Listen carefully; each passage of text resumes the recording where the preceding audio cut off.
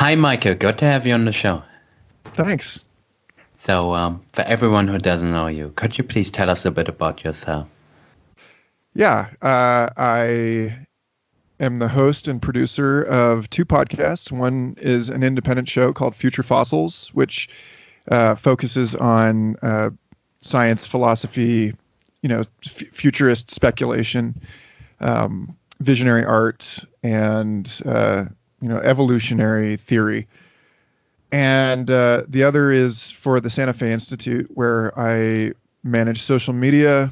That podcast, Complexity, is an interview series with world-leading complex systems scientists, and explores deep general principles underlying the patterns of our world.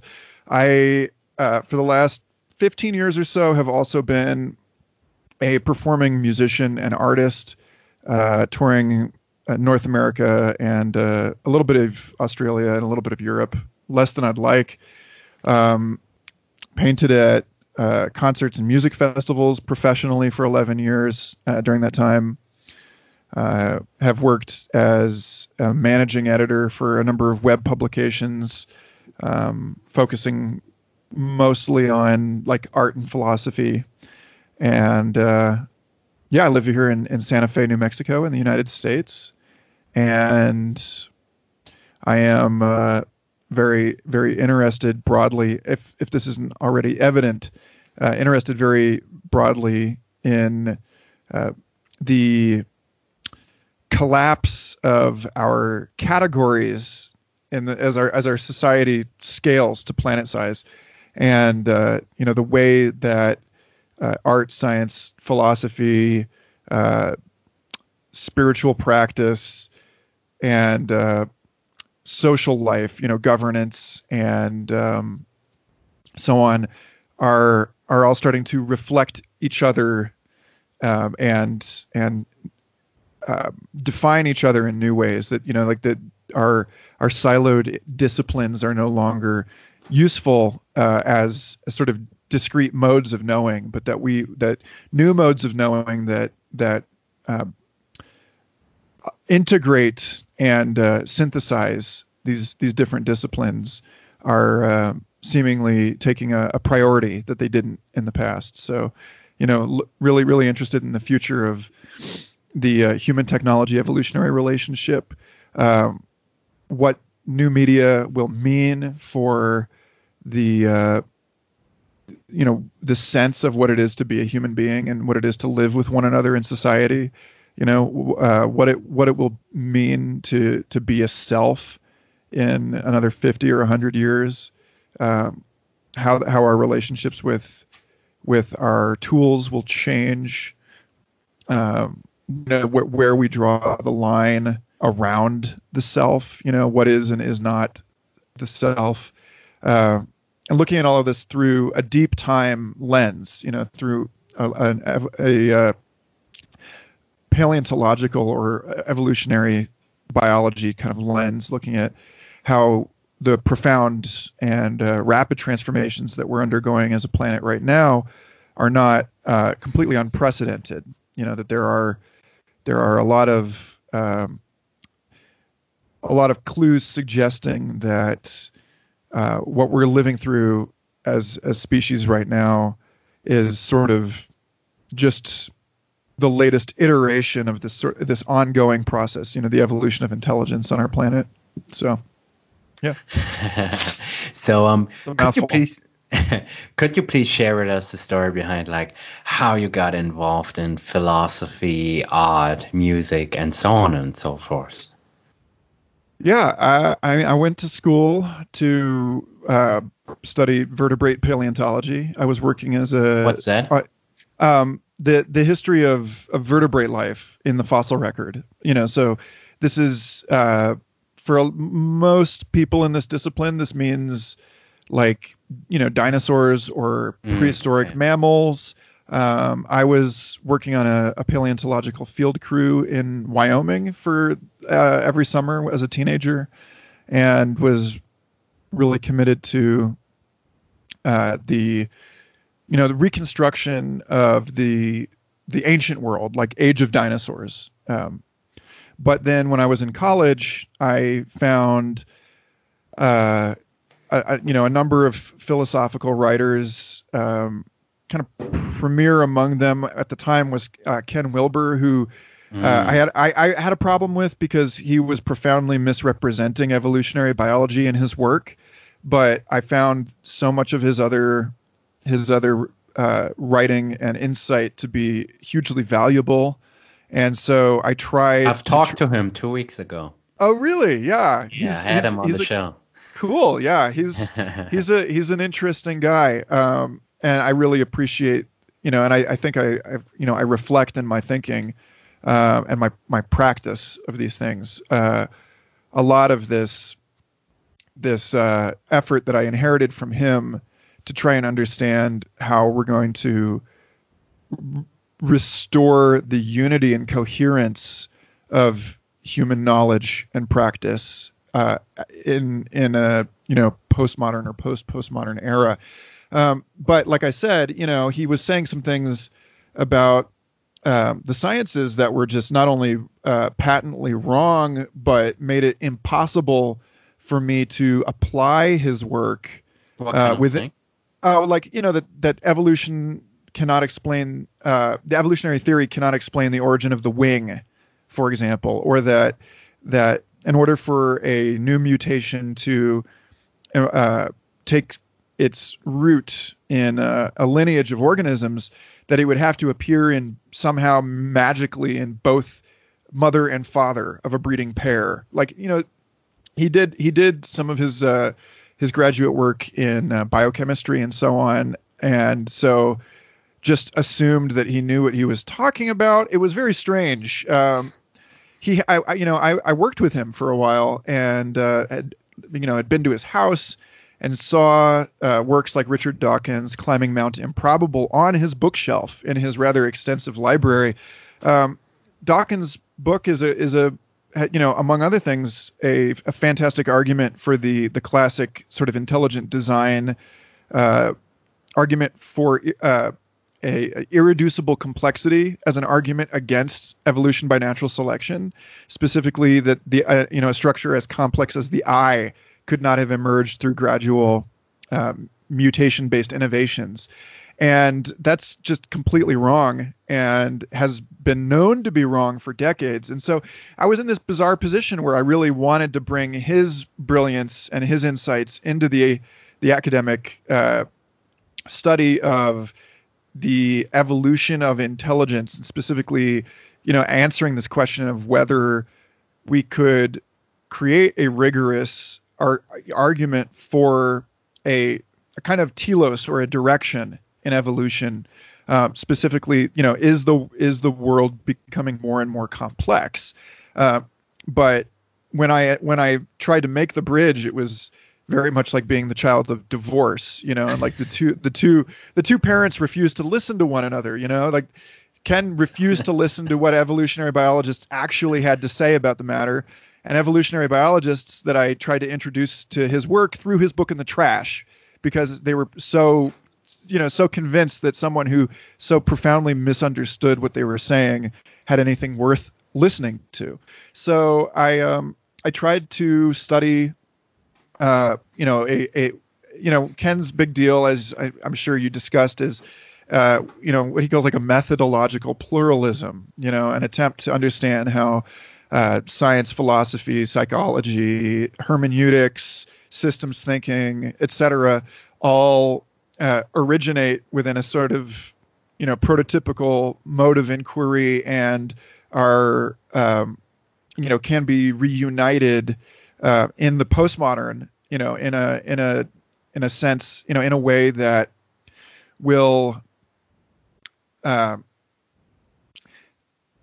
honor the unique insights of every domain of knowledge, but doesn't, attempt to reduce, for example, mind to matter or vice versa. That understands that both of these things are, that all of these different perspectives are facets of some sort of transcendent phenomenon, and that we can't really access the thing itself, except through these sort of partial modalities.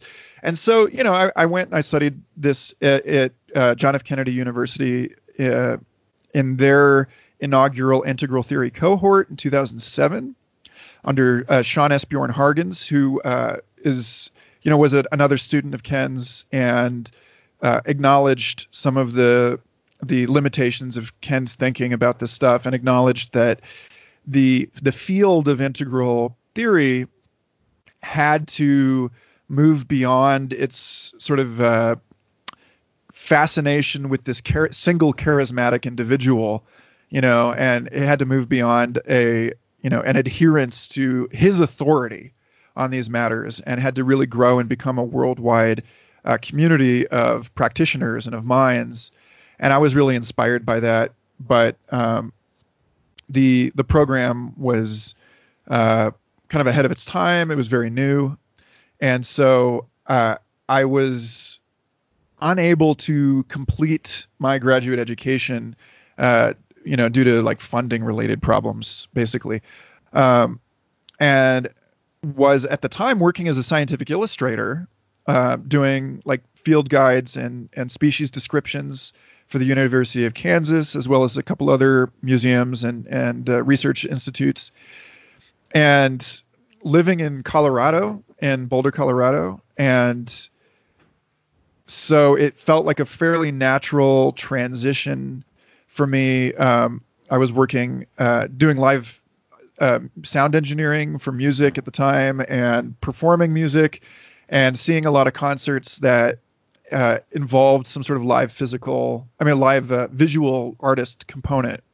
At the time, I think the most inspiring instance I'd seen was Chris Davidson painting at Red Rocks Amphitheater in Colorado for Sound Tribe Sector 9, and just like putting this extraordinary painting together, during the concert, and was really inspired to try and transpose my scientific illustration work to fine art, and to do this stuff live during musical events. And at the same time, I was also working for a Spotify also ran called Igly, that was working. This is before Spotify, and they were trying to create a universal streaming music platform and social network. And I was working on a team of bloggers investigating the future of music technology.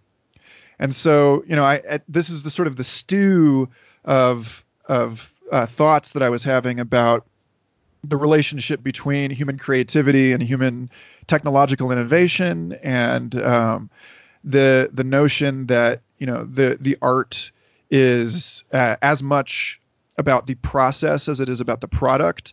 That that my work as an artist, both as a visual artist and a musical artist, came to reflect the sort of evolutionary thinking of complex systems emerging out of these stigmergic interactions. That things would come together, and these new, more complex forms would emerge out of the interference patterns between the layers of their self-construction. And so, at any rate, I was really disappointed to have sort of lost my course in academia, but at the same time really delighted to find this new movement of visionary artists and so-called transformational festivals that was taking root in the United States around that time, and ended up pursuing a career in that space primarily for the next 10 or so years. And so yeah, I mean it's I went from being sort of the sole artist among scientists to being the sole scientist among artists in a weird way, and never felt completely at home in the university or in festival culture. But I think that's just indicative of the fact that we are still at this very early phase of this new renaissance. and that our institutional structures don't really support the kind of thinking that is required now in order to make sense of the complexity of this phase that we're moving through. And could you please also tell us, like, how did you get started with your podcast? Because I think most people know you for your writing and your podcast. So, yeah, Future Fossil started in 2016, and it started basically by popular demand, because I was, not only painting and performing music at festivals, but I was also giving talks, and people really just encouraged me to take the mic more frequently. And, frankly, I was also, I love being a painter, but I didn't love being a painter professionally. The artists are at least in American festival culture, are really considered, as an afterthought or as sort of a second class citizen. We don't really measure what actually makes people come to festivals. Festival producers tend to reduce everything dimensionally to who are the headlining acts that are going to get people out, and not paying attention to the entire ecosystem of creativity that has emerged into these spaces, and the value that has created for festival goers. And so, financially unsupported, generally disregarded, and so it was really rare for me to find organizers that understood the impact that I was having and people like me were having on the people in these spaces, on the culture itself, and on the desirability of these events. And so it just was, it was ultimately the decision, do I want to continue barking up this tree? Like, do I want to continue knocking on this door over and over and trying to assert my value, my worth to people that seem, kind of persistent in their refusal to understand? Or do I want to get back to this life of, intellectual inquiry and discovery and curiosity, and take a more active role in facilitating the kind of conversations that I was having with people at the easel at festivals? That I was getting into these amazing discussions that were, like, repeatedly I was getting feedback from people after these events that, that I had changed their minds about something in a profound and lasting way, that they, that they had been inspired to go back to school, or to quit their job and start a new vocation, or, and it seemed that my impact was so far greater in conversation, and it was through the visual arts, where, it's the signal to noise ratio of being, one creator among dozens at this, spectacle of light and color and sound. That seemed more important at the time. And so my friend Evan Snyder and I, he was the original co-host of Future Fossils, and so we launched this at Moog Fest, where I was giving a talk in 2016, and he very quickly decided to leave the show and pursue other things. But I had this program, and so I had all these amazing people, in my life, that, other authors and thinkers that were really encouraging of this course that I was taking. And so it's, that became the thing, really. And, by the way, to make art and music, but, yeah. And by the way, I think this is like a great takeaway for everyone who is listening to this right now, because in this day and age, you can really bypass all those gatekeepers. You can self-publish your book. You can content online through podcasting, broadcasting, and all those different things. And we don't have to rely on those gatekeepers. So true. However, it is also the case that precisely because the barrier to entry has become so low, Yeah. it has become that much more, proportionally more difficult for people to find their audiences amidst the cacophony of similar offerings, Yeah, and it's a so, good point. I think that, the profuse abundance of options for people now is such that it is vastly more difficult to Breaks through the um, noise. yeah, to break through the noise and to reach the people that you want to reach compared to, say 10 years ago. Yeah. And so, in a way, the gatekeepers really haven't gone away. They have just changed. The gatekeepers now are the curators of the taste, the people writing the algorithms that we all have to, try and game.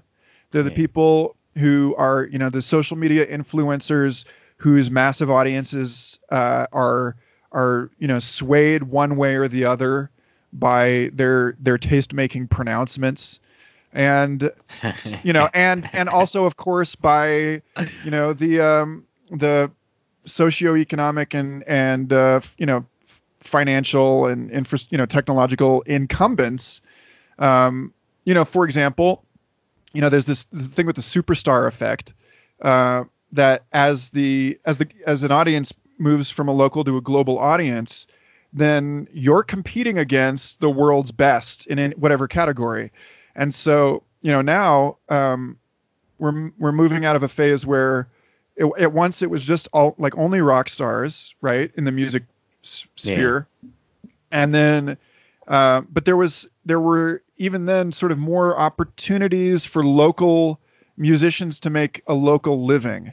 And now, it's getting much easier for restaurants and cafes to just throw up a Spotify playlist. And the priority on live music has definitely shifted in that kind of a setting. And now it's also the case that, with like the Whitney Houston hologram tour, that even dead celebrities, the likenesses of dead Tupac celebrities, that these people have passed, and yet they are still dominating and are going to come to dominate the live music environment, where it's no longer about, it went from live music to DJs, and then it's going now from DJs to artificial intelligence and resurrected dead celebrities. So, I don't know that it's actually gotten easier for someone, on a per capita basis to make a career. Like, certainly there are more options now for that as ever, but I'm not sure that, overall it's any simpler or more straightforward. Certainly, yes, it's easier to take the initiative. It's easier to pursue a creative career without someone else's approval. But it doesn't require any less work in terms of Very good point, promotion and so on. So anyway, yeah. Yeah. And I think a lot of people know you for your writing, and you've published an article a couple of weeks ago. You don't have to optimize your life. So I think this is a good one. So please speak to that. Yeah, this is an older piece that sat in the folder for a while before it came out, and so I'm not. I think this piece is a kind of a clickbait piece. Actually, if I ever wrote one, this is the one that I would consider to be kind of oversimplified in its argument. But the argument, nonetheless, is that there's an enormous amount of emphasis being given these days to this notion of self-optimization. That we live in a world that is accelerating and urgent and intense and precarious, turbulent, and so all of us are sort of aware that we are, to use this term, the hill climbing algorithm. That evolution is this sort of process by which an organism attempts to adapt to and fit its environment, but the environment is constantly changing. And so even as you try to move up to your local peak of fitness, like what is possible given the anatomy that you have, given the life history that you have, that landscape is always shifting, and new bridges and new opportunities come and go and so on. So at any rate, the idea that for example, my friend Aubrey Marcus, who runs onit.com, this is a health big brand. Yeah, it's an awesome company. It's amazing, workout equipment and dietary supplements and brain training stuff and really empowering course materials. But this notion of like a total human optimization. But I think his is one of maybe the only examples that I really admire in terms of it's not, when we talk about optimizing your life, what we're talking about is optimizing according to a model of the world that you are holding. And the model itself is an evolutionary product. The model itself is not a perfect reflection of reality as it is. So, what do you mean by that? Could you please unpack it? So this is, for example, if you happen to be, a deeply religious person, then you might attempt to optimize your life according to the teachings of your sacred text. The sacred text says, this is a really crude example, but the sacred text says, honor your father and your mother. Okay, so if, then you end up with these, the Ten Commandments produced thousands of years of questioning about, am I doing it right?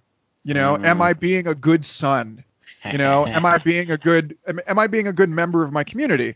And so they're like, the Ten Commandments give you 10 points of optimization, and some of them are easy, like don't steal. Okay. So like as long as I'm not doing that, but then you get into these, but then like as the world gets more and more complicated, this question of like, don't steal. Well, it's like, well, don't steal according to which legal system, like don't steal according to what notion of property am I holding, like, I mean, there are multiple competing and, partially or non-overlapping definitions of property in this world now. And so the notion of theft, like Warner Brothers defended their erroneous claim to copyright for the song Happy Birthday for over a century simply because they had greater legal power to do so. They were able to lawyer up better than anyone else who tried to argue that Happy Birthday belonged in the public domain. And so is it theft to steal a song that you get into these like letter and spirit of the law kind of things, right? And so like similarly, there's I read, I love this phrase, nutrition science whiplash, that the science, which is so highly politicized on the health benefits or detriments of red meat or of coffee or of, whatever, saturated fats, that over the course of our lifetimes, these things have gone completely diametrically across the table in terms of what is or is not good for you. True. So, you can't talk about those things nowadays, I would probably say. So right. So it's impossible on some sense, what I would call an epistemic humility, a humility about what it is that we think we know, requires us to accept the fact that much of what we know, in fact, there was a great TEDx talk, I think, about this called most of what you know is wrong, or like nearly everything you know is wrong. Just looking over the history of like what the scientific consensus was 500 years ago about this particular thing and how ridiculous that seems to us today. For instance, trans fats. Like people thought trans fats. They're like quote unquote healthy, or they aren't bad at all, and nowadays like they are terrible for your health. Like I think everybody, yeah. So similarly, one of my favorite like sawhorses about, this kind of a thing is, the notion that nearly everyone believes in this day and age. That the sciences have really, really locked down on the statement that time flows from the past to the future. And yet, a huge amount of the evidence coming out of quantum physics, John Wheeler's delayed choice experiment is a fabulous example. The highly contentious findings of the Princeton Engineering Anomalies Research Lab that did deeply metastatistically robust work over 27 years. Daryl Bem's Feeling the Future psychology experiments. A lot of this work suggests, Ingo Swann's work with the deep state in the U.S. and military experiments. Charles Tart and all these people have been working on stuff that suggests that the brain has some access to its own future states.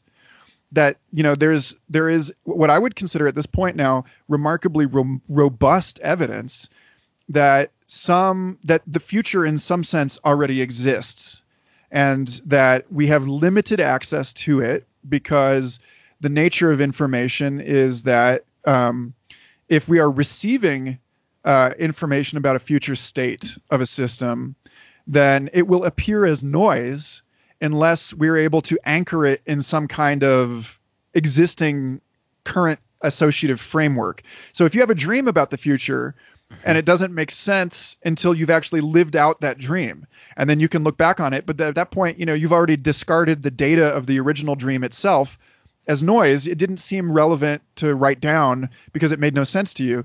And so, I had a great conversation with author Eric Wargo about this on Future Fossils, episode 117, because his book Time Loops really gets into the argument for this stuff in a I think a really rigorous way. But there are social reasons, there are economic reasons, and there are psychological reasons that people hold on to. Even in disciplines that are committed to an unflinching engagement with the truth and a willingness to revise one's understanding, this notion that there is no future yet, that information flows in one way through time, which we already know is completely nonsense, not just from quantum theory but also from relativity theory. That there is no single present, and that things in different inertial references are in different relationships to various futures and presents and pasts. So yet we cling on to this thing. And so the point is that simply that's like one example where it's like if you're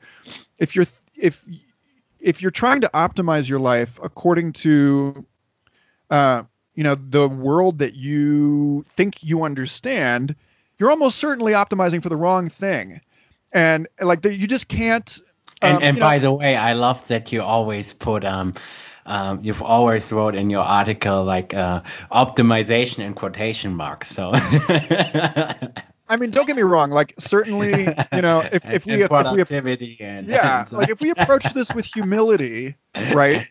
Actually, productivity is a really great example of this. To make this a little bit more concrete and accessible for people. Yeah. If you are trying to maximize or optimize your productivity for a toothpick factory, then you're only looking at the how many toothpicks can you create. You're not necessarily looking, and you're probably talking about quarterly or annual reports for your business. What you're not doing is looking at whether your toothpick factory is destroying the forest that produces the so-called ecosystem services like clean air and water that your business depends on. And so the issue of economic externality and the fact that, in some sense, it is true that all profit is theft from a more complete, a system more completely understood in which there are no externalities, in which you recognize yourself as part of a web of mutual causation, in which everything you do is going to feed back on you sooner or later, or on your descendants, or on your company in the future, or so on.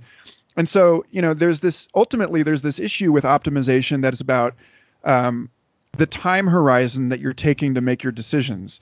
How far out, how many degrees out are you thinking in the network? Are you optimizing for yourself for today? Because that might not work. Like a kid that wants a candy bar is trying to optimize for what they want right now, and not necessarily thinking about the effects that candy bar is going to have on them long term, and so on. And so we're really in a bind as human beings, because we can, like, it's I think that article goes a little too far in saying that you can't optimize. That's not exactly the case. It's that we can optimize, but we're always optimizing to a local and temporally limited understanding of reality, based on a model that is almost certainly deeply flawed, and that therefore there needs to be I would argue for a completely different stance with respect to what it means to live well. I think that there's a way to think about sobriety. I gave a couple of talks several years ago on trying to transform the notion of sobriety, because each of us are made out of psychoactive chemicals. Like you're like Salvador Dali says, I don't do drugs, I am drugs. You're literally made out of mind altering compounds, right? So what is sobriety in this sort of complex systems sense? And my suggestion is that we transform sobriety from a really limited kind of model. So this is a great example. Like if you're trying to optimize for sobriety, right? Well, do you not count the coffee that you had in the morning? Do you not count the chocolate? Do you not count the news that you consume? Do you not count the endorphins released in your body during exercise? Yeah. Do you not count the chemicals? Yeah, all of everything you do is changing your state of consciousness. Yeah. So rather than look at it in terms of this sort of primitive, puritanical, hygiene-oriented sense of sobriety, it makes sense to recognize yourself as an open system in constant transformation, and to regard sobriety as a measure of the degree to which you are able to attend to the intelligence of your extended body, meaning, the degree to which you are capable of listening to your hunches, like that you get a bad feeling about something, or a good feeling, or that you feel like you've met someone before, or that that you realize that you're running too hard and you need to slow down, or that that you're listening to the not only the intelligence of your flesh, like the not just the brain but the entire nervous system, but then extend that beyond that into what cyberneticist Gregory Bateson talked about, the mind at large, which is that cognition is something that happens in the relational interactions between the self and its environment. And so this expanded notion of identity, which now in our time includes, the way that we extend our cognitive processes into our internet connected devices, the way that we think alongside machine intelligences. We think in conjunction with one another socially. We think with our bodies. They found that people have a harder time completing math problems in their head if they cannot move their hands. Like that, if you can just sit there and think, if you can move your body while you're thinking, you think better. And so, sobriety, I think in that sense has to be rekeyed to be not just, am I drunk or whatever, but, to what degree am I really tuning into, am I attending to the complete mind to which I have access? And this is a metabolic issue. So really it's like, the amount of attention that we're capable of paying has to do with the quality or the integrity of our minds. And so, just as an example, I think that there's there's a way to argue from this perspective that given recent research in London and at Johns Hopkins and elsewhere into the influences of psychedelics on the brain, that we know now that certain psychedelic compounds increase functional connectivity between brain regions, that they actually that normally different parts of your brain are inhibiting messages from the other parts of your brain, and that a lot of the profound like leaps of insight that have occurred to people, like Kary Mullis, the Nobel Prize winning inventor of the DNA polymerase chain reaction, like the structure of DNA itself, Crick and Watson and Franklin discovered that a lot of these profound insights came from either psychedelics or from psychedelic-like states in hypnagogia or hypnopompia or rapid eye motion dreaming, that where the brain is more functionally interconnected within itself, and so it's actually not actively ignoring insights from one part of your mind to another part of your mind. And so there's a strong sense in which certain what we would consider non-ordinary or altered states of consciousness are actually more sober than other states. So in this sense, it's just like, so what are you really trying to, what are you optimizing for? Are you optimizing for your ability to focus? In which case, no, probably those states are not as useful or practical. They're certainly energetic, metabolically intensive. The brain consumes a prodigious amount of sugar under these kind of states. But are you optimizing for creative insight? And so you really have to get clear. This is the sort of the ultimate takeaway is not I'm optimizing my life, but I'm optimizing my life for what? And according to what model of reality. And this gets back to the Ken Wilber and integral theory stuff, that it's like, you can't, Ken made a great point, about, you can't make a statement about the world. You can't just say the world is this way, the ontological, the what.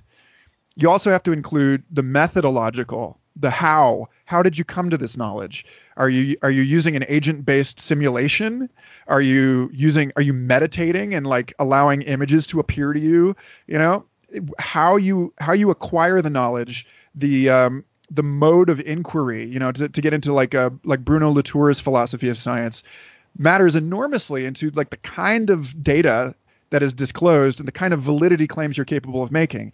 And then also your ability to interpret that is dependent on the epistemic, where you are developmentally as a human being and where you are culturally and sort of psychologically, philosophically in terms of your conditioned beliefs, the language that you're living in, the state of consciousness that you're currently inhabiting. And so, I'm really appreciative of, and that article came out of that appreciation of Ken's work and Sean Hargan's and other people who have developed this way of thinking about how, that we may not be able to make absolute universal claims about reality, but we can make claims that are broadly applicable to most people at most times. We can make claims that are broadly applicable beyond this, beyond the sort of immediate framing and push into, I'm really excited, for example, about, the growing scientific inquiry and interest into non-human forms of intelligence, dolphins, corvids, elephants, the wood wide web, and like the forest itself, and how, plants appear to be, computing and cognizing in ways that are really, alien to us, but are nonetheless, forms of intelligence on this planet. And that it's possible that we may be able to, as we learn to know these sort of non-human forms of intelligence more intimately, that we may be able to make statements about the world that are true for humans and dolphins, that dolphins would agree with, and this still sounds like crazy kind of, because of our cultural conditioning, but it's certainly better than trying to push a single, really, really limited understanding onto a world that were you simply to ask would not agree with you. And so this question of,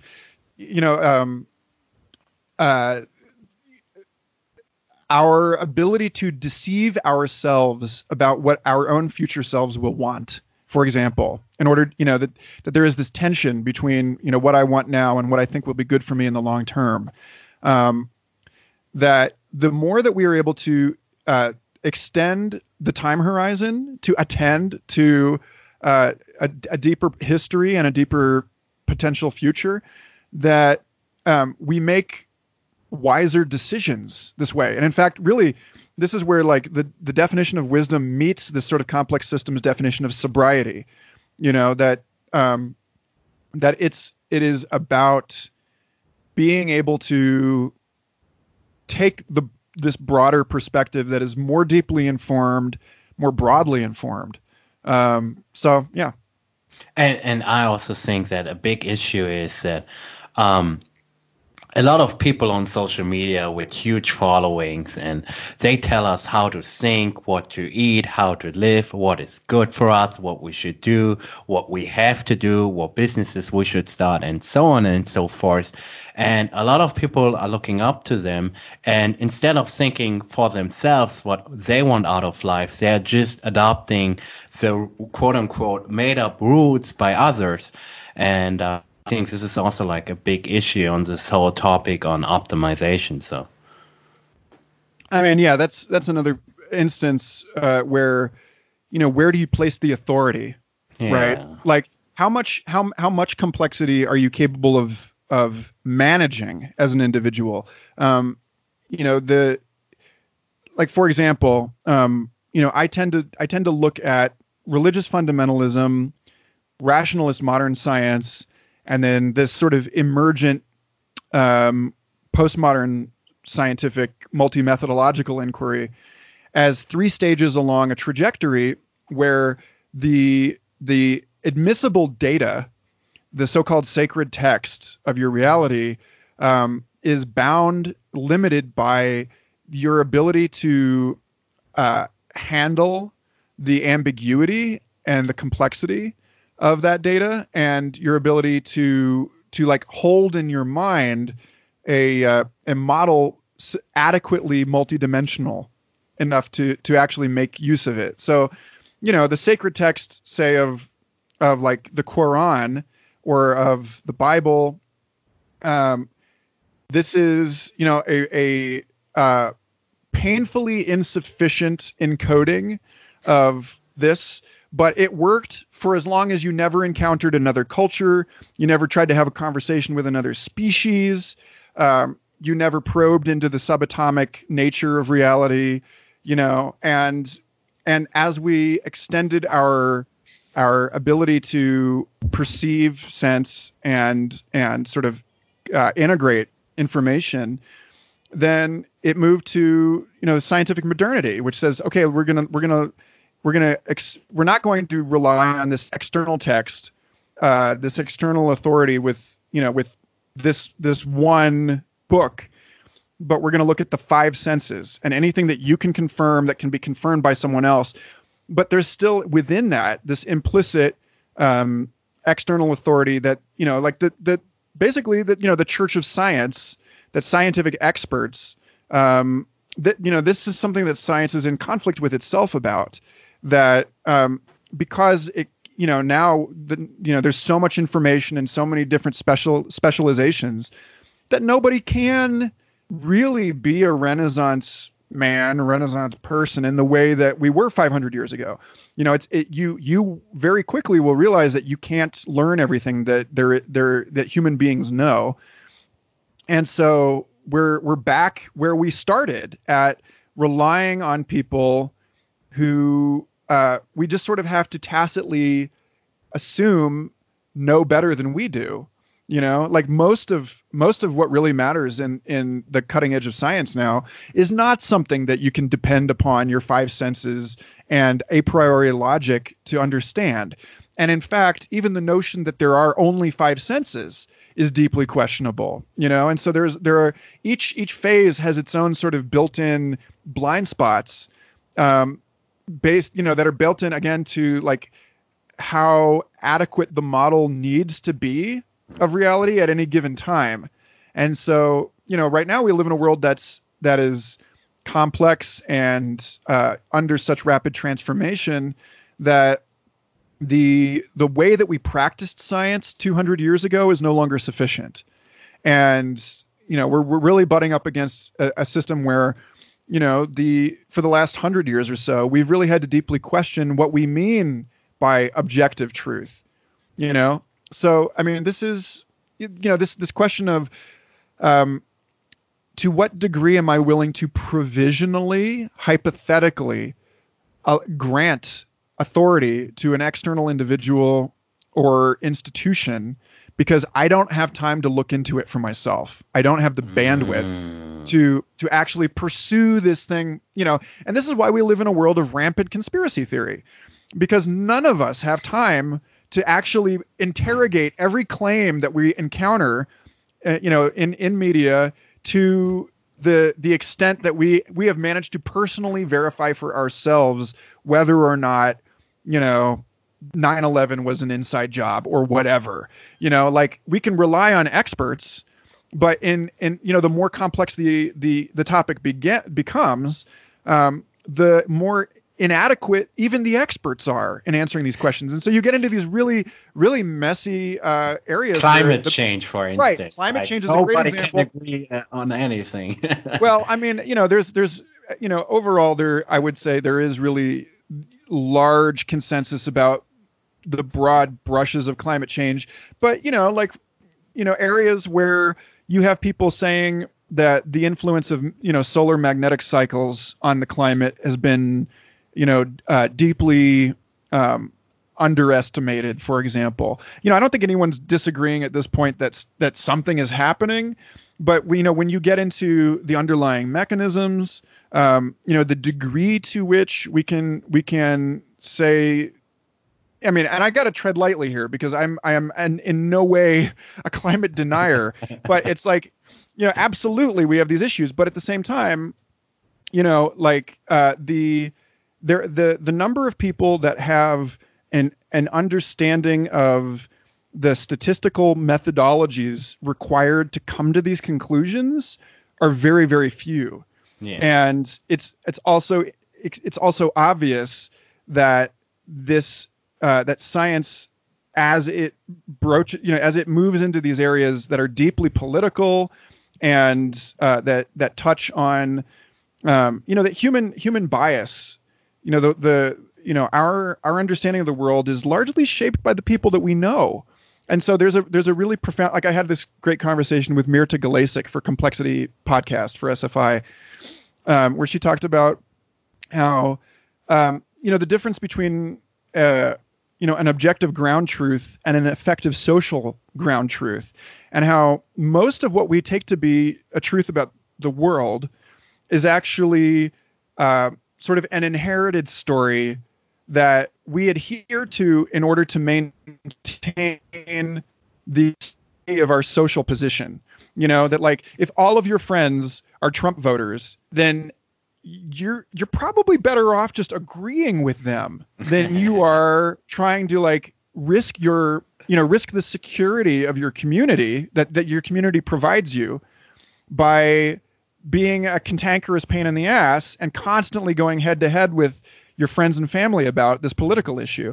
And so, the extent to which we're starting to learn over the last 50 years or so, that the extent to which what we took to be for granted as facts about the world are in many cases social or political truths that, and actually weirdly, the smarter you are, the more likely it is that you are going to try to find some clever way to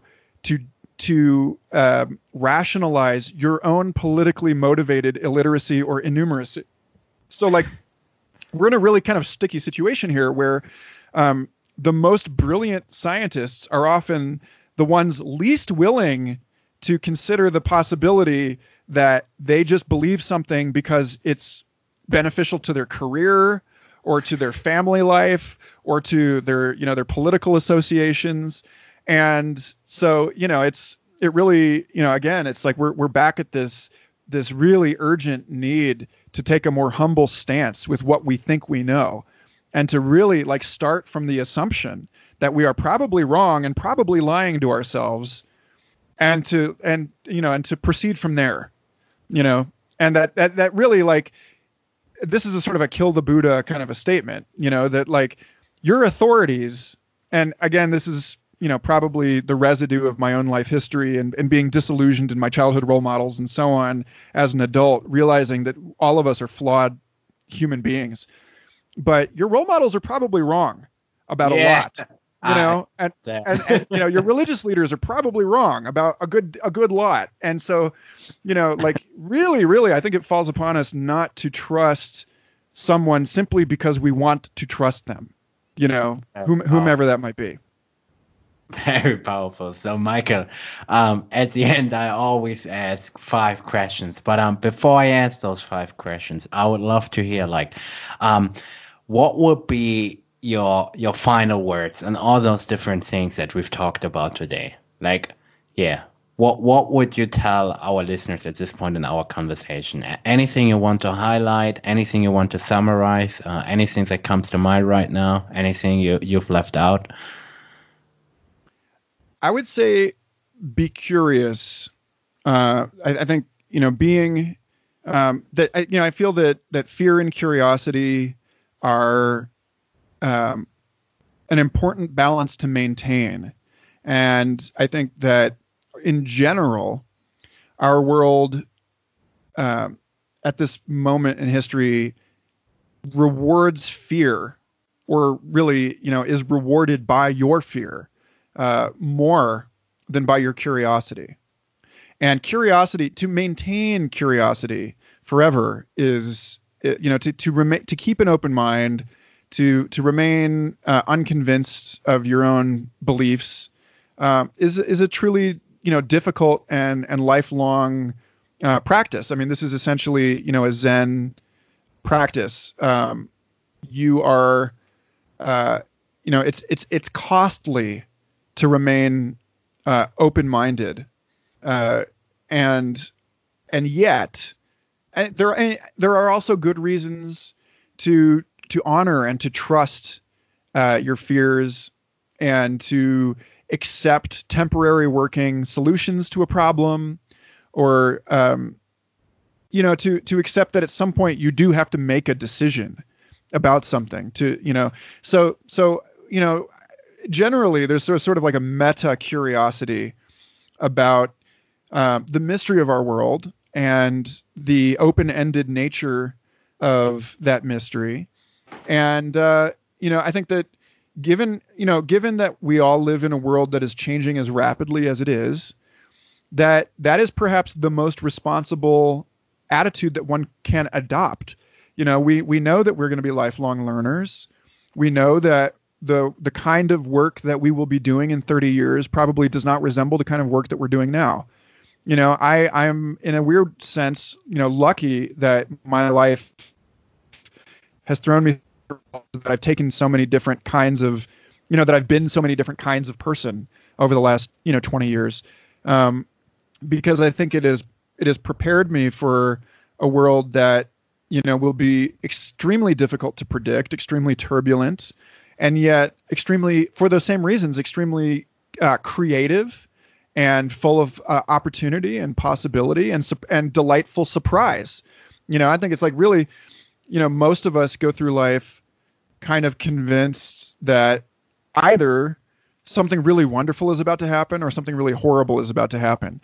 And, if you can kind of remain at the balance point between those two things, and be really discerning, but at the same time really discerning about your own discernments, and to remember that you're not a closed system, and that you are constantly undergoing some form or another of transformation, then that allows you to update your models and to optimize in in like a wise and responsible way. So yeah, I mean, I would just say, stay curious, but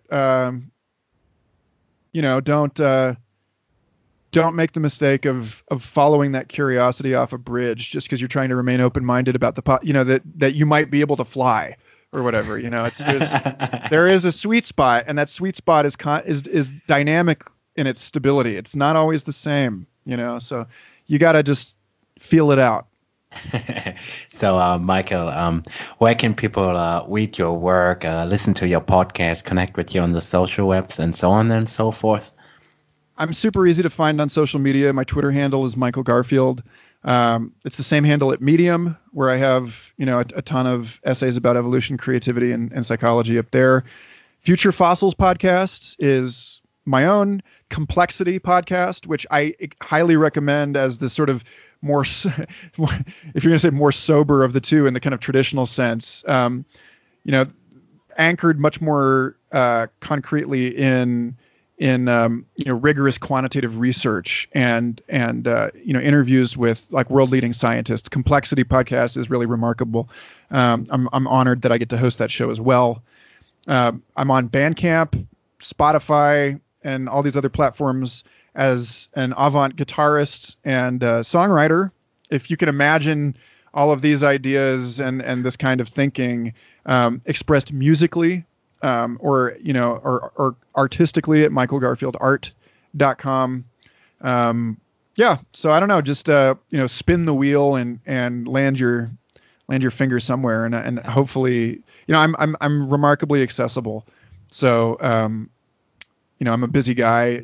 You could probably hear the baby crying in the background of this call, but I really do my best to respond to email. So feel free to email me, michaelgarfield@gmail.com. So yeah.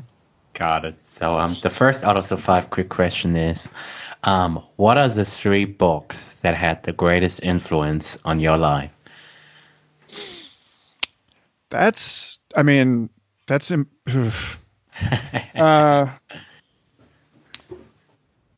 me give you 3 books that I've read recently that I've deeply enjoyed. One is Blind Sight by Peter Watts. It's a work of science fiction. It's a first contact story. It takes place at the end of the 21st century, and the inquiries that he makes into the nature of mind and consciousness, and whether this is actually a really great example. His argument about whether all the values that we have enshrined as human beings are really going to serve us or harm us as we move out into space and into a world that may have optimized for different evolutionary goals, or adapted to a different evolutionary climate, I should say more accurately. I found that to be a chilling and disturbing book, but really beautifully written and really full of awesome, bizarre ideas. I gave a talk on Richard Doyle's book, Darwin's Pharmacy, Sex, Plants, and the Evolution of the Noosphere, at the Chapel of Sacred Mirrors a couple years ago. And if you look up my talk, Technologists of Attention, then you can get a sense for why I so deeply admire Richard Doyle's thoughts about the evolution of language and of human intelligence as a byproduct of our symbiotic relationships with the non-human world. Specifically our relationship to psychoactive plants, and the role that psychoactive plants and non-ordinary states of consciousness may have had on feats of communication that influenced the game of sexual selection between proto-human beings, that art and music and so on may have emerged out of our attempts to communicate the impossible to communicate. And it's a very, very eloquent, very dense, and very intelligent book that I recommend to anybody who's willing to read that kind of rich academic cheesecake. And then a third book, I would say,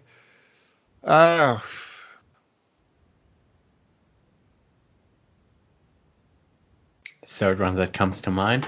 Well, I mean, I'll give you another science fiction book. This one is really astounding for being so far ahead of its time.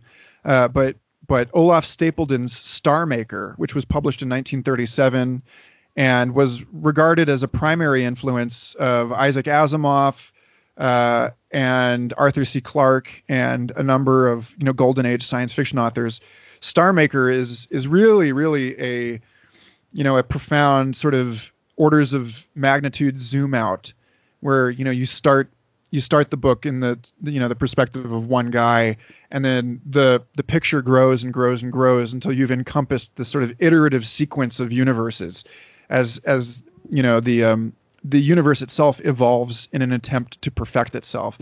And the fact that this was written in the 1930s is just completely bonkers.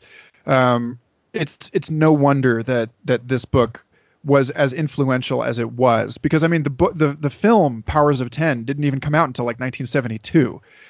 So like the fact that this is a perfect example of what historian William Irwin Thompson talks about, how innovation, cultural innovation starts in the crazies, then moves to the artists, then the pedants, the scientific geniuses.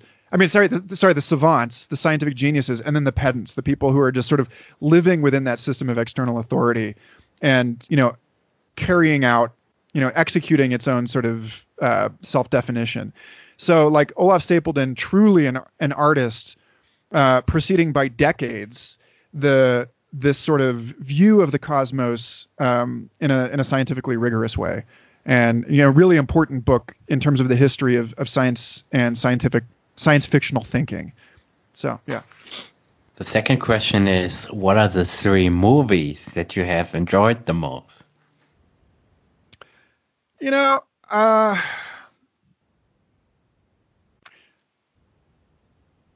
just going to go ahead and talk about television instead, because we're living in a long form golden era, right? We're living in this era where like really 2 hours, 3 hours is not long enough to get an idea across, or to explore it in requisite depth.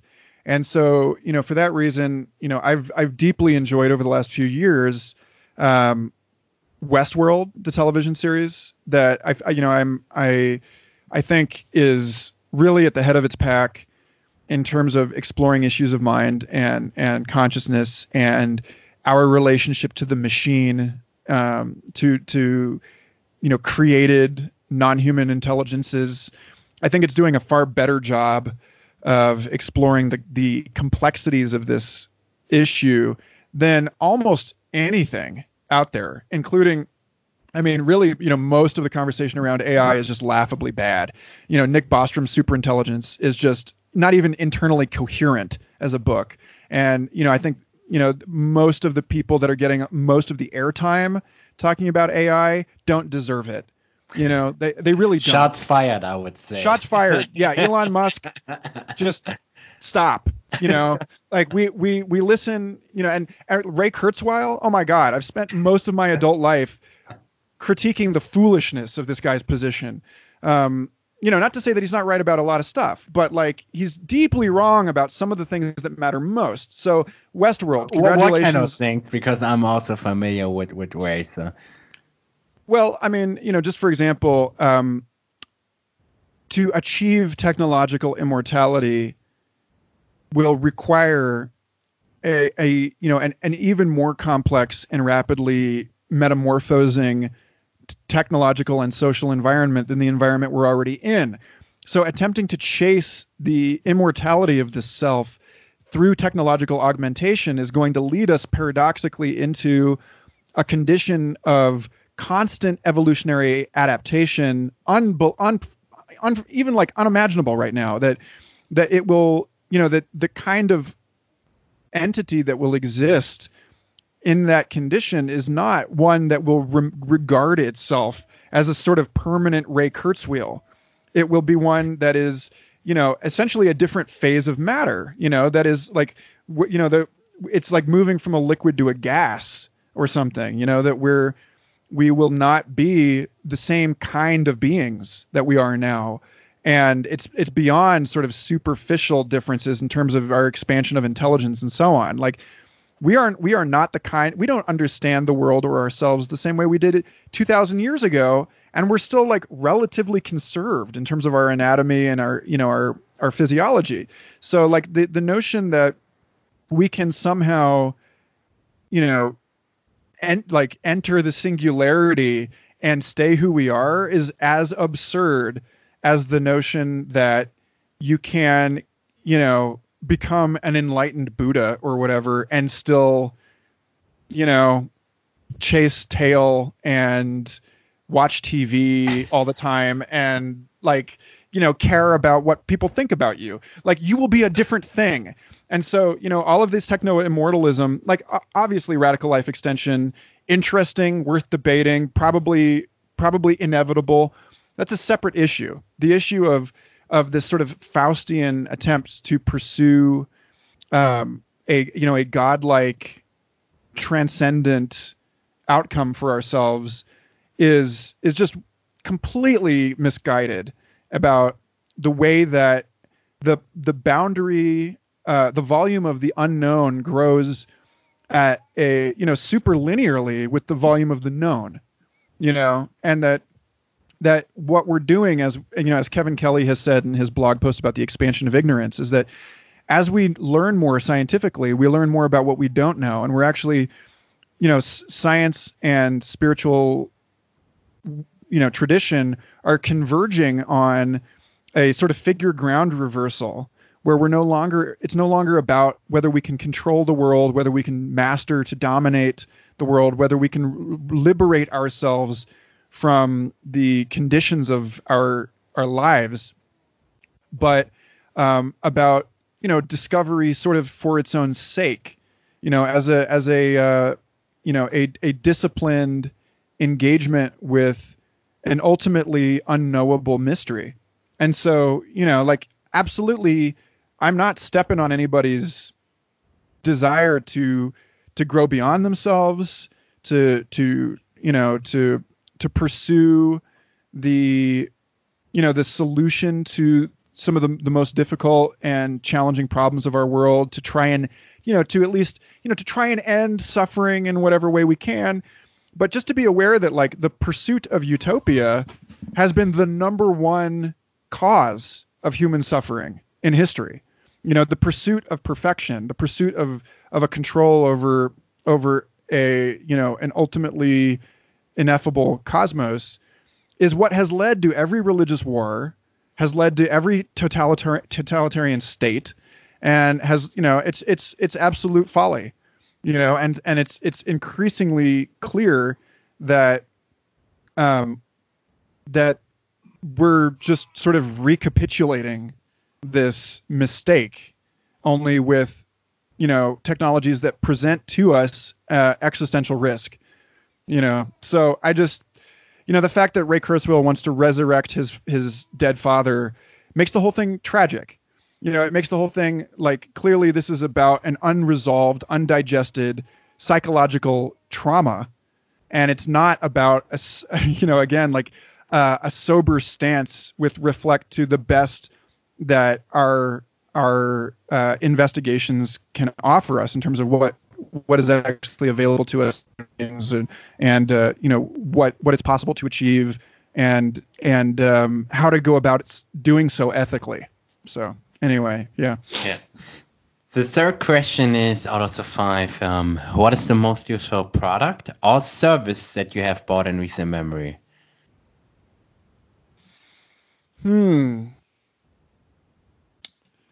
That's an I don't know. I mean, I'm looking around here. It can also be an app or a service, or yeah. Yeah, I don't know. I mean, I'm just I don't know if it was useful per se, but I'm deeply, actually, the iPad.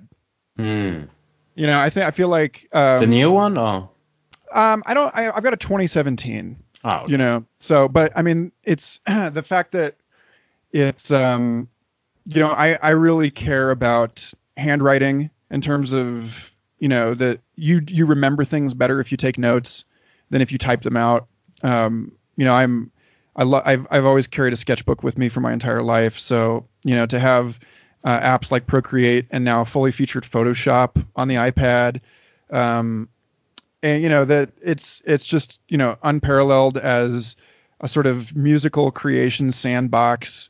The new iPad OS I find just totally intuitive and wonderful. I'm sure there are better things that I could think to suggest to people than some like high dollar product by $1 trillion company. But I do think that as our technology starts to evolve back into form factors that are compatible with the human being, with the way that we actually think and use our bodies to think, the more this will feel like there is a seamless continuity between thought and deed. And so to that extent, I'm really, I won't say like the stuff I've recently purchased, but I am extremely pumped and have been since I was a glass explorer in 2013 about the potentials for augmented reality and to bring AI augmentation like Google Lens into our sort of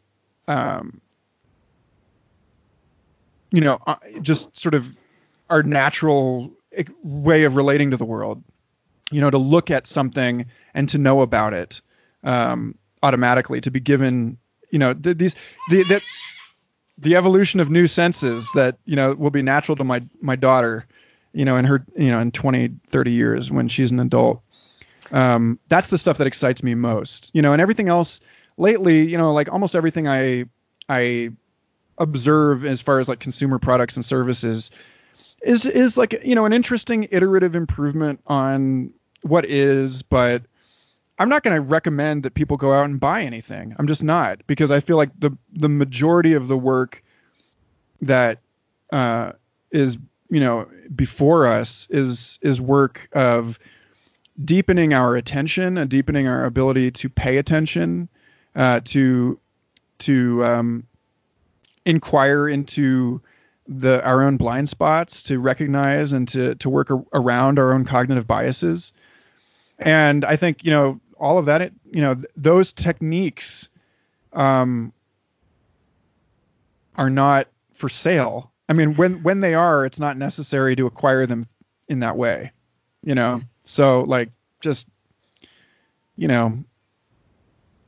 don't go buy things. Just stop it. The fourth out of the 5 question is, what are the most important realizations you've had in the last couple of years, or that come to mind right now? I think so. On my Patreon, I have a record, like not the recording itself, but notes from a talk that I gave at the Santa Fe Institute back in this February, and it was about a broad review of the literature and evolutionary theory, including a paper by Israeli theorist Adi Livnat at Haifa University called, I want to say it was interaction-based evolution, simplification, and the absorption of meaning from environment. And he was basically making an argument that complex behaviors become innate, become instinctual through the simplification of gene regulatory networks as different genes are concurrently expressed through behavior. So there's like epigenetics actually feeds back into the way that our genes are organized chromosomally and leads to a kind of evolutionary learning that we disregarded as, that it was essentially like Lamarckism, where, the body learns things over the course of its lifespan, and those things are transmitted through inheritance. And this was, completely shut out of the evolutionary conversation for almost a century. But, even Darwin thought that Lamarck had something, and he did not regard their ideas as mutually exclusive. And now we have this model,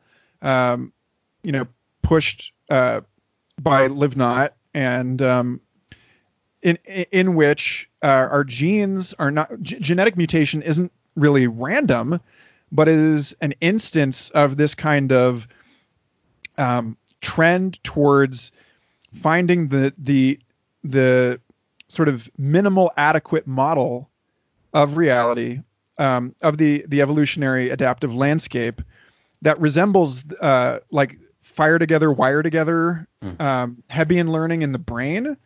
It resembles the way that our deep neural networks operate, the way that they learn, and it looks for all the world like basically what we've been calling random mutation is in some sense a very basic form of intelligence that is only random because it's operating below the resolvability threshold of our models, that it looks like a stochastic process. But that what is actually going on is that natural selection is operating on every scale at all times, and that when a random mutation, so-called random mutation, occurs that's deleterious to the organism, that's fitness, decreasing, it's not because it's random, and it's because it was adapting to a local environment that turned out to be ill-equipped to manage the complexity of the larger environment the organism actually lives in. So like your body can adjust to a lifetime of whatever, like cigarette smoking in certain ways, but just because your lungs are doing one thing doesn't mean that that's actually going to work for the rest of your body. So at any rate, like this is a profound paradigmatic challenge to the way that we're thinking about randomness right now, and the way that we're thinking about evolution and the way that we're thinking about intelligence. And so if you look up toward a new evolutionary paradigm, Patreon, Michael Garfield, this is a free thing. It's publicly available, and there are that's one paper in a mind map that I made of like several dozen papers that I think start to trace out the shape of a new way of thinking about evolutionary biology that is equally applicable to organic and technological evolution. And I just feedback totally welcome. But I think we're starting to recognize that we're deeply wrong about some of our sort of dismissive conclusions about what's really going on in evolution. And yeah. The last question for the day is, what would you tell your 20-year-old self? Take the PhD fellowship. I declined the opportunity to put together my own PhD program at the University of Kansas because I wanted to pursue a question that was so broad and so multidisciplinary that I would have had to bring together advisors from like half a dozen different academic departments and then teach them how to speak to each other. And it didn't seem fair to me. Like I should be responsible for taking such an active role in my education at the time. I really wanted expert authorities to like hold my hand and guide me through this process of learning. And knowing what I know now, I think that it would have been a profound challenge, a serious, difficult undertaking. But I think that I would have perhaps created better opportunities for myself pursuing an ongoing education, pursuing a PhD and in a really progressive domain, and I would have been far more supported in that than I would have been trying to pursue this kind of research without institutional support. And I think that I just didn't want to have to make the trade-off. I didn't want to have to play by the rules to work within what seemed at the time like a very limiting and constrictive system. And I think, especially now, there's far greater opportunity for people to pursue these enormous questions within the university world. But even then, I think really I just was feeling so discouraged by people suggesting that I wasn't going to be able to handle this kind of a problem, that I would meet active resistance from my academic superiors, and that that I was pursuing an area of theory that was contrary to the status quo, basically. And I think that's that's what you're going to hear if you're going to pursue something really innovative and really envelope pushing. And really, like, I should have taken that discouragement as a sign that I was on the right track, and that I'm doing what I should be. So yeah, stay in school. I don't know. Michael, thank you so much for being on the show, sharing your advice with us, sharing your story and your thoughts, and thank you for the episode. Thank you. Yeah. Have a good one. You too. Take care. Thank you for listening. If you like this episode, please rate, review, and subscribe. Also, make sure to share the podcast and tell your friends about it. Thank you so much for supporting the show. I'll see you in the next episode. Over and out.